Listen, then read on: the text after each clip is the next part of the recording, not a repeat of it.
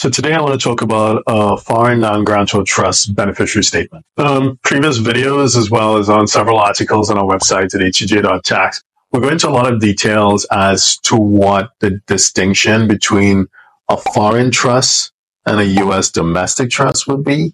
And we spoke about the court test. We spoke about the control test. We also spoke about the difference between a grantor trust and a non-grantor trust. So if you haven't come across that material, it perhaps will be a useful exercise to just have a quick look at it and then come back to this video.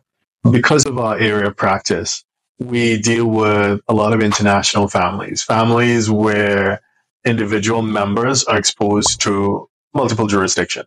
And often that would include the U.S. We'd have a situation where you have U.S. exposed beneficiaries who are beneficiaries of a foreign non-grantor trust.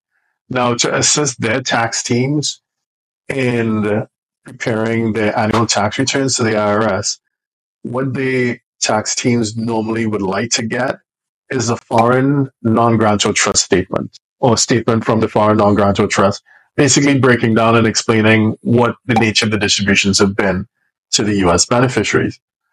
Unfortunately, there is no standard template, but there is an IRS notice called Notice 9734, as well as we have the instructions to the Form 3520, which give us an indication as to what the IRS would like to see on a foreign non-grantor trust beneficiary statement. And that's super important because the U.S. beneficiary would typically attach the foreign non-grantor trust beneficiary statement to their tax return.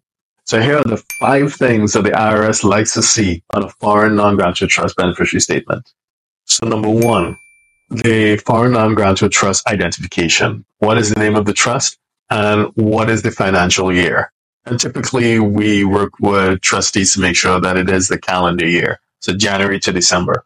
Number 2, the description and the fair market value of any property distributed from the foreign non-grantor trust to the U.S. beneficiary.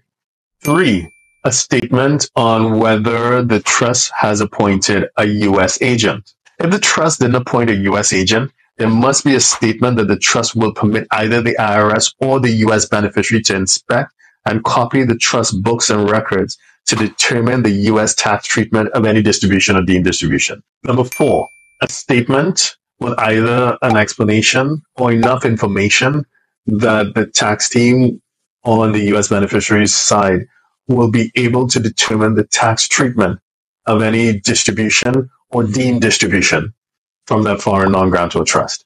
And 5, a statement from the foreign non-grantor trust identifying whether any of the grantors of that foreign non-grantor trust is a corporation or a partnership.